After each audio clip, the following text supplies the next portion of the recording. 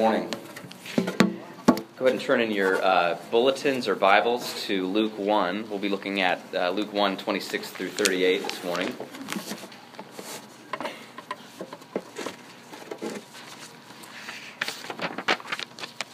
This is the final Sunday in Advent, and welcome to all who've joined us for this final Advent Sunday. Those visiting from out of town, those still in town, welcome to Emmanuel. We're so glad to have you. So the season of Advent, for those who aren't familiar, is the season in the church, for the church, when we actively prepare for the return of Christ, and we're also celebrating that He has come as King. And as I said right before the service, we're caught in the tension between the time when Jesus came as King the first time, to live a human life, to die a death at the hands of the Roman state, and then to rise in a way that is historically verifiable, to establish Himself as King, not only over us, but over death as well. He reigns over life and death and offers life to all those who are caught in death, which includes everybody. He offers His life to everybody who is willing to receive it. And this year's theme for the season of Advent, when we recognize Jesus' kingship, is Make Way for the King, where we make space in our life. We make space. We turn aside from distractions. We turn aside from false allegiances. And we actually make space for Jesus to establish His kingship in our life, in our personal life, in our political life, in our social life. We recognize not only that He's come as King, but we actually make space through spiritual disciplines and corporate disciplines for Him to make His kingdom known and make His kingdom come in our life, in our church, in our city, as it is in heaven. And so Advent is a season where God rouses His people, because we so easily fall asleep. God rouses His people out of our complacency and our drift from that kingdom, so that we can be ready for it. And so there's a prayer that we use in the season of Advent that uses the word stir up, and that's so often what we need. We need to be stirred up for this kingdom. And there's a mood of holy impatience. Hey there, Mona. That's my youngest daughter. So, in our final Advent Sunday, we're going to be turning to the historical moment when Gabriel, the angel Gabriel, comes from God and visits Mary and tells her that she's going to bear King Jesus.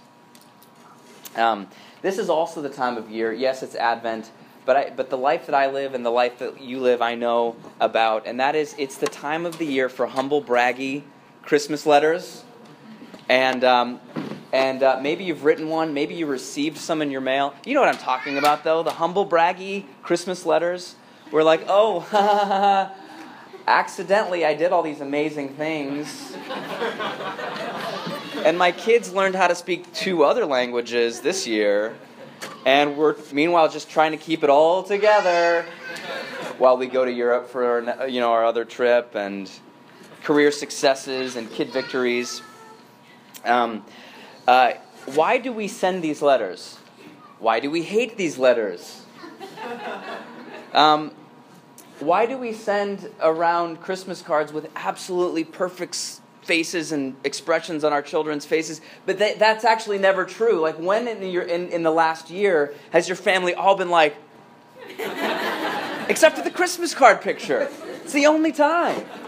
And yet we capture that one single half of a second and send it around to everybody and be like, this was our family.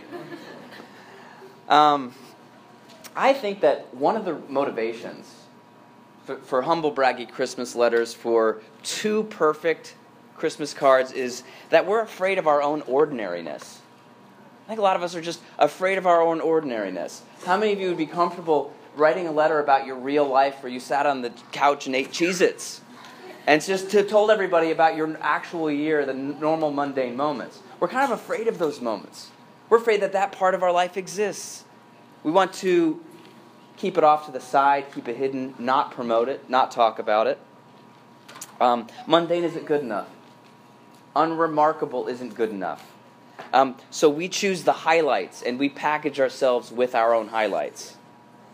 Now, maybe I know you're too cool for the humble braggy Christmas letter because you're over that and you know what I mean? But what about social media, where we like curate an image of ourselves that's not true? One of my friends said this. He says, there's my real life, and then there's the life I'm presenting on my Facebook wall.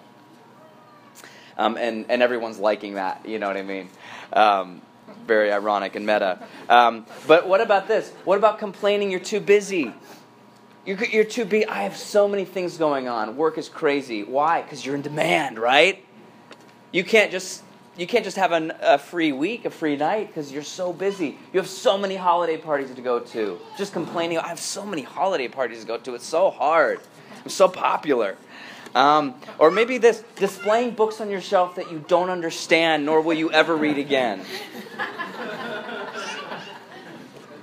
Or what about disdainful comments about things that everyone else likes? Like, how do I get that new U2 album off my phone? You know? Have you done that? I think that in our insecurity, we're afraid that our lives will never be more than they actually are. More than they are right now. We're afraid. We're insecure that our lives won't be more than they are. And so we want to transcend. We want to transcend where we're at right now. We want to be more than we are right now. And so we're afraid of who we are right now, our normal life. We sell ourselves a fiction in our desire to transcend, and then we ask others to buy into that fiction. And we do it in all kinds of subtle ways. So we pretend. Now listen, friends, listen. I need this as much as you do. We all need this message. That the kingdom of God frees us to just say goodbye to that fiction. And actually, it's the kingdom of God. Because the kingdom of God transcends us, we don't have to transcend ourselves. Because the kingdom of God sweeps us up in a story that is more than our life, we don't have to pretend that more is going on in our life than actually is. The kingdom of God allows us and frees us to be mundane, to live a mundane life, to live an ordinary life. And that's what I love about the story that we're going to look at from Luke 1. I want to tell the story of Mary and Gabriel, and along the way, just highlight 3 reasons why the kingdom of God makes us free to be our ordinary selves.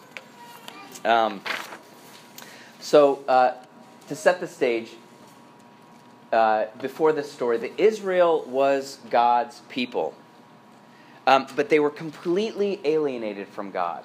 There was something wrong between God and Israel, and something needed to be done about it. And there were all kinds of people out there willing to do whatever it took to call God down, to make it happen so that God would see lots of really important human activity and then come down and set fire to it.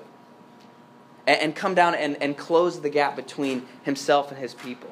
And that was happening in all kinds of ways, way far away from Nazareth, that had nothing to do with the Virgin Mary, that had nothing to do with her husband Joseph. So if you were expecting God to come down in a supernatural way, you would not be looking at this ordinary town of Nazareth, and you would not be looking at the Virgin Mary, and you would not be looking at Joseph.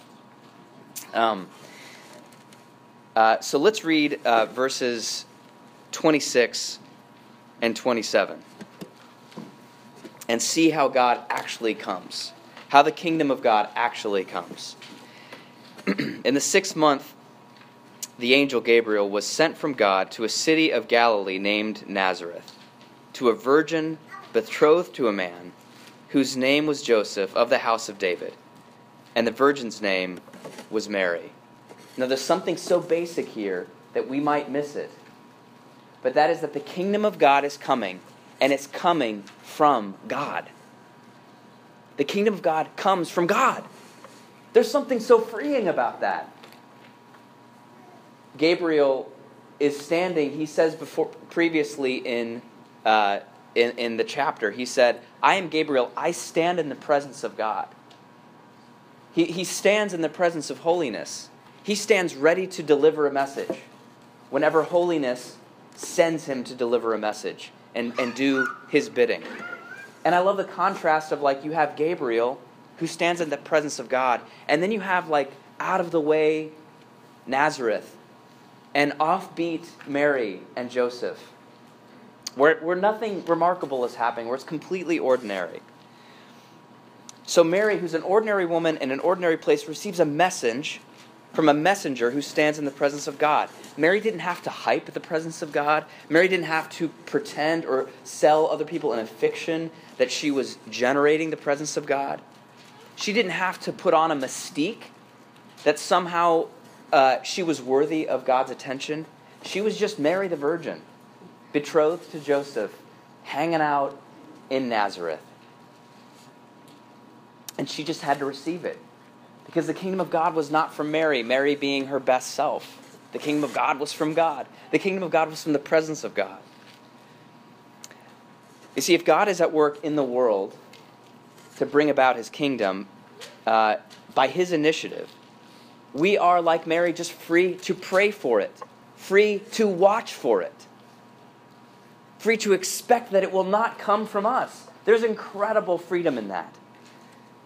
We're off the hook from pretending that the kingdom of heaven is happening around us. We're off the hook from pretending to be transcending. I learned a new word this past month. I've been reading a book. It's a book a father is writing about his son, and he uses, to describe his son's life, he just uses the word inscape. Are you familiar with this word, inscape? I'd never read this word before I read this book. But inscape is the unique inner nature of a person or object as shown in the traces of the life they leave behind. So if you're in your child's room, you can feel and see their inscape. Or if you're in an artist's gallery, you can feel or see their inscape. Inscape is the traces, the unique imprint that someone leaves in their life. So, for instance, we've moved into a new ministry center, and there's a huge blank wall in our ministry center, just a white blank wall. And right before last week's open house, Peter Thompson swoops in, and he puts up one of his it's an incredible, beautiful, I hope you get to see it, beautiful work of art. It's like 9 images or something. How many images is it? It's a bunch of images. And when you see this work of art, first of all, it transformed the space. It just made it look so much more beautiful and artistic, but it also left the inscape of Peter. It's beautiful, and yet it's also mournful, and it's joyful, and it's gritty, and it's tasteful. And now you're all going to look at Peter and be like, oh, is he all those things? He is. He is. That's the inscape of Peter Thompson. And he left it in the ministry center. And the thing is that, like, none of the staff at Emmanuel could have come anywhere close to that work of art. We couldn't pretend to be Peter. We couldn't pretend with our own, coloring books to do something that Peter did with his photography. The kingdom of God breaks in from the outside, bearing God's inscape.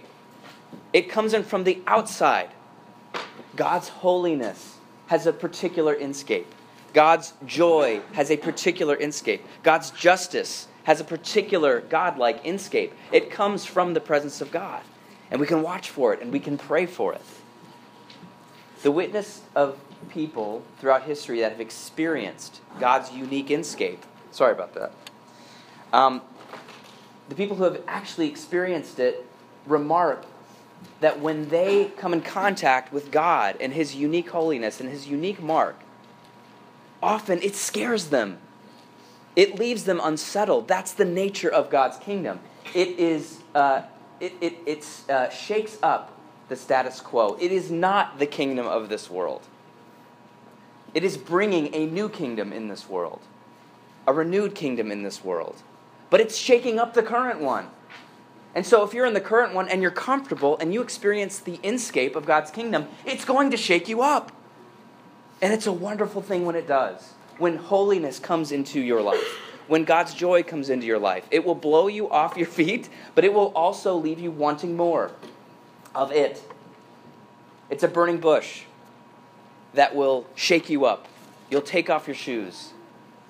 And Mary, after experiencing this, it says, when Gabriel gives her the message, he says, "Greetings, O favored one, the Lord is with you." In verse 29, but she was greatly troubled at this saying.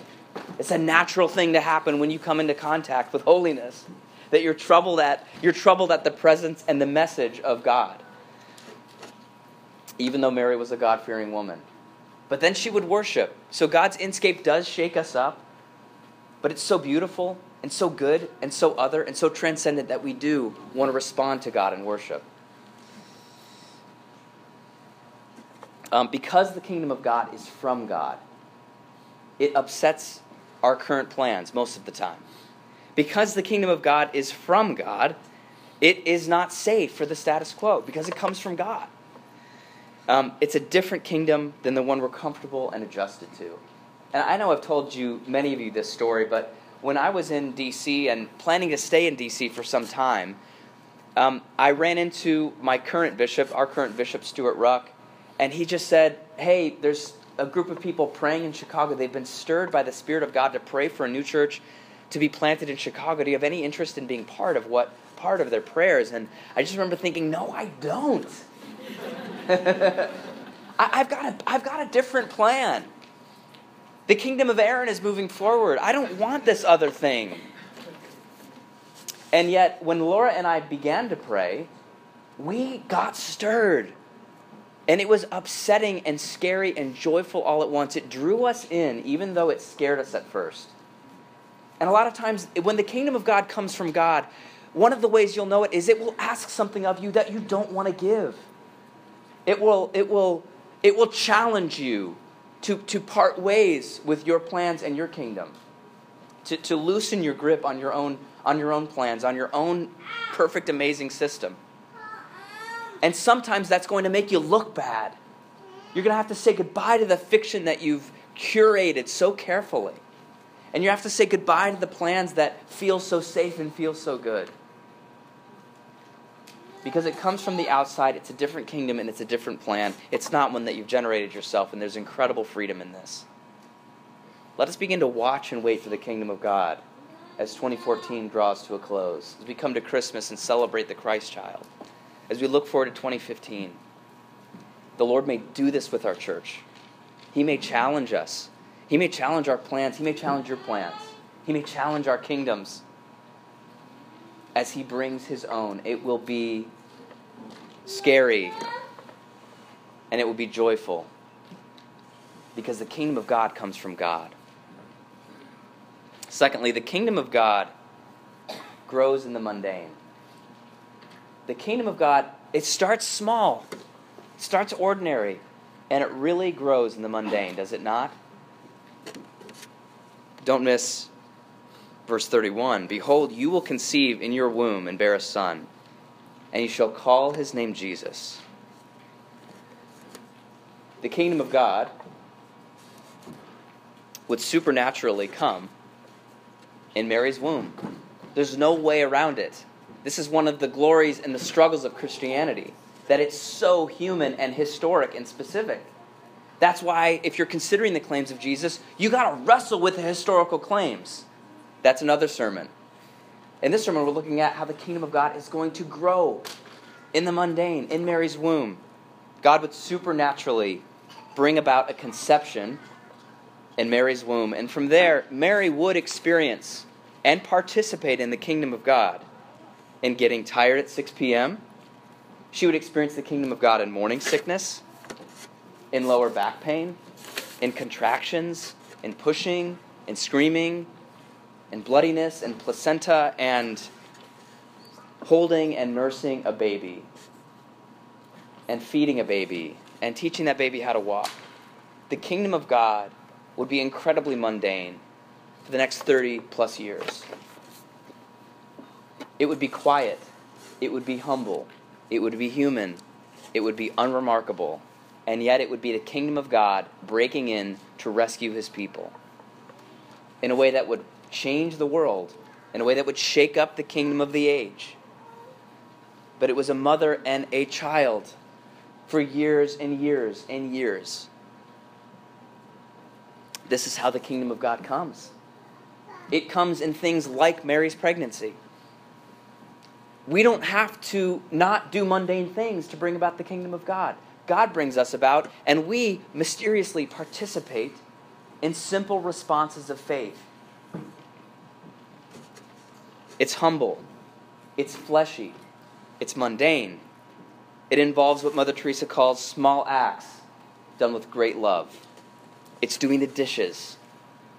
It's changing diapers. It's coordinating volunteer schedules via email. Okay? It's listening to people who need someone to listen to them. It is ordinary and clay-footed and common and very good. That's how the kingdom of God comes in our life. We give ourselves in faith. We don't make ourselves in fiction. Because it's from God and it's for God. And so we're free to be ourselves. Most of Emmanuel Anglican Church has been this type of work. As I think about Emmanuel getting planted and launching and forming and growing as a congregation, most of the work of Emmanuel has been mundane work. Most of it's been simple follow-through done by all of us, ordinary people. I think 78% of the work has been making food for all the parties we've thrown. But then following up with that, with doing the dishes and watching children and making bulletins and making phone calls and inviting friends and talking to people and listening. That's been most of the work of Emmanuel has been that. The Lord has taken that and He's built a church off of it, of His own power, not because we've had to pretend, but because He's chosen to plant a church. After years of watching and praying, before that, the mundane work was quiet prayer. Quiet prayer that no one saw. Quiet prayer that was not broadcast on social media. Quiet prayer that was simply waiting on God. And then when God chose to act, it was a mundane, ordinary response of faith, saying yes to God. Yes, we will come together and participate in the work of planting a church. The kingdom of God comes from God. The kingdom of God grows in the mundane, grows slowly in the mundane. But finally, the kingdom of God is ruled by Jesus. Let's look at verses 31 through 33. Gabriel says, "And behold, you will conceive in your womb and bear a son, and he will be great and called Son of the Most High. And the Lord God will give to him the throne of his father David, and he will reign over the house of Jacob forever, and of his kingdom there will be no end." Friends, let us not mistake what this work is all about. The ending of history, the new beginning of history, better to say, is the Father honoring His Son by giving Him a kingdom. And along the way, we get swept up in that kingdom. But that kingdom is not about us, about our plans, about our wonderful surprise ending to history. This is about the Father honoring His Son Jesus by giving Him a kingdom.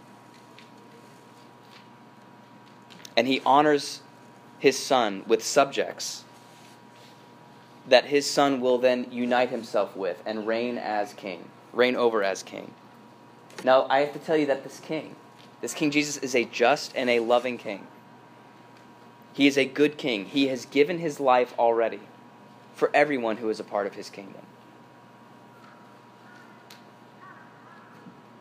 And He sends His presence and He sends His activity into all of the mundane situations where His people are hungry for His love. That is what He is doing right now. That is what He will continue to do. And He calls us to participate in that.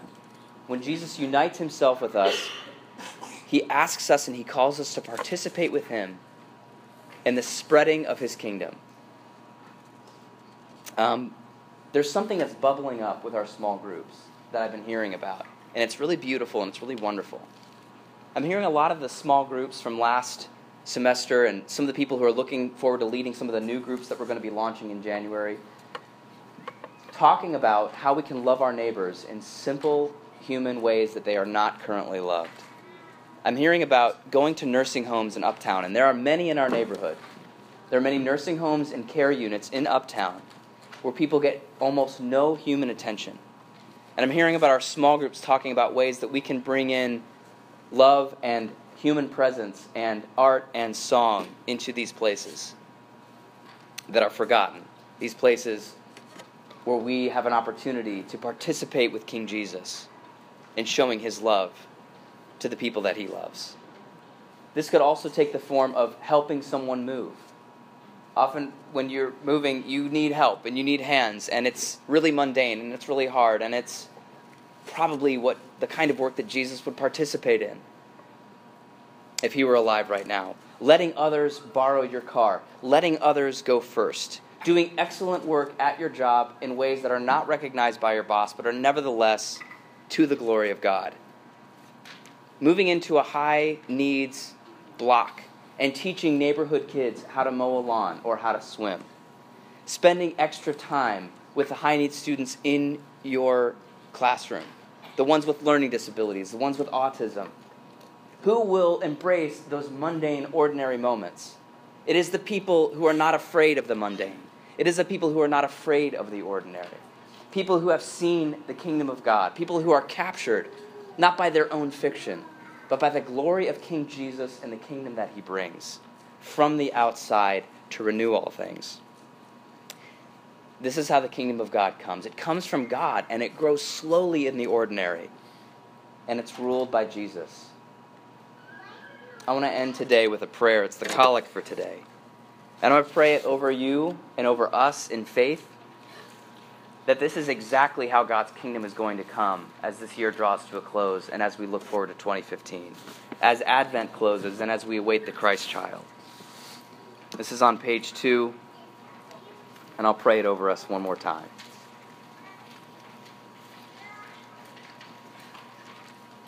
Purify our conscience, Almighty God, by your daily visitation, that your Son, Jesus Christ, at his coming, may find in us a mansion prepared for himself, who lives and reigns with you in the unity of the Holy Spirit, one God, now and forever. Amen.